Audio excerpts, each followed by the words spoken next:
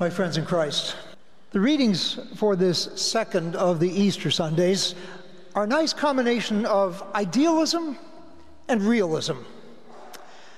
The description of the earliest Christian community that we heard in the reading from the Acts of the Apostles is so idealistic as to seem implausible, if not incredible.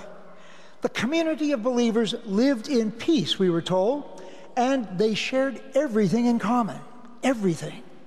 They kept nothing for themselves. They met together daily for prayer and Eucharist, and they witnessed many signs and wonders done by the apostles. It's no wonder that we're told that the community grew by leaps and bounds.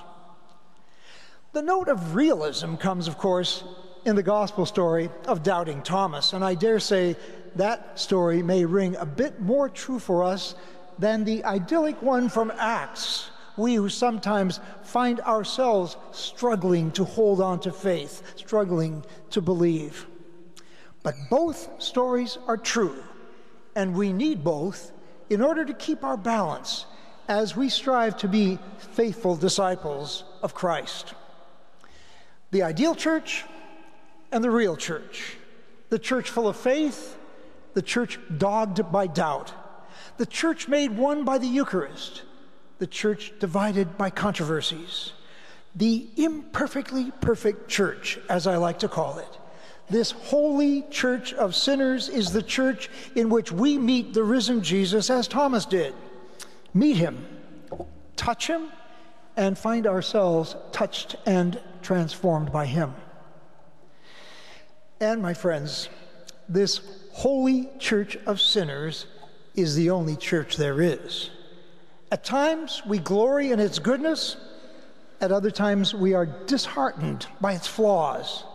In our more enlightened and honest moments, we're not so surprised by its ups and downs, its glories, its failures, because, let's be honest, they are our own ups and downs, our own glories and failures.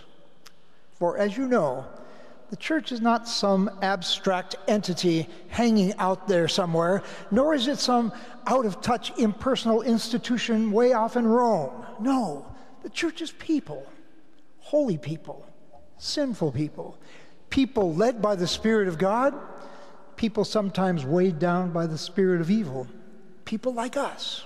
We are the church, and whenever we come together to pray and to serve, we touch the divine mercy that flows so freely to us in the healing grace of the Church's sacraments, the divine mercy that lives, however imperfectly, in all those we serve.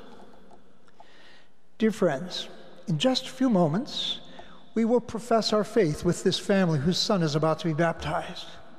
We should be alert to what we say because our profession of faith, with all its soaring idealism, is our way of saying, along with the all-too-human and doubting Thomas, our way of saying, my Lord and my God.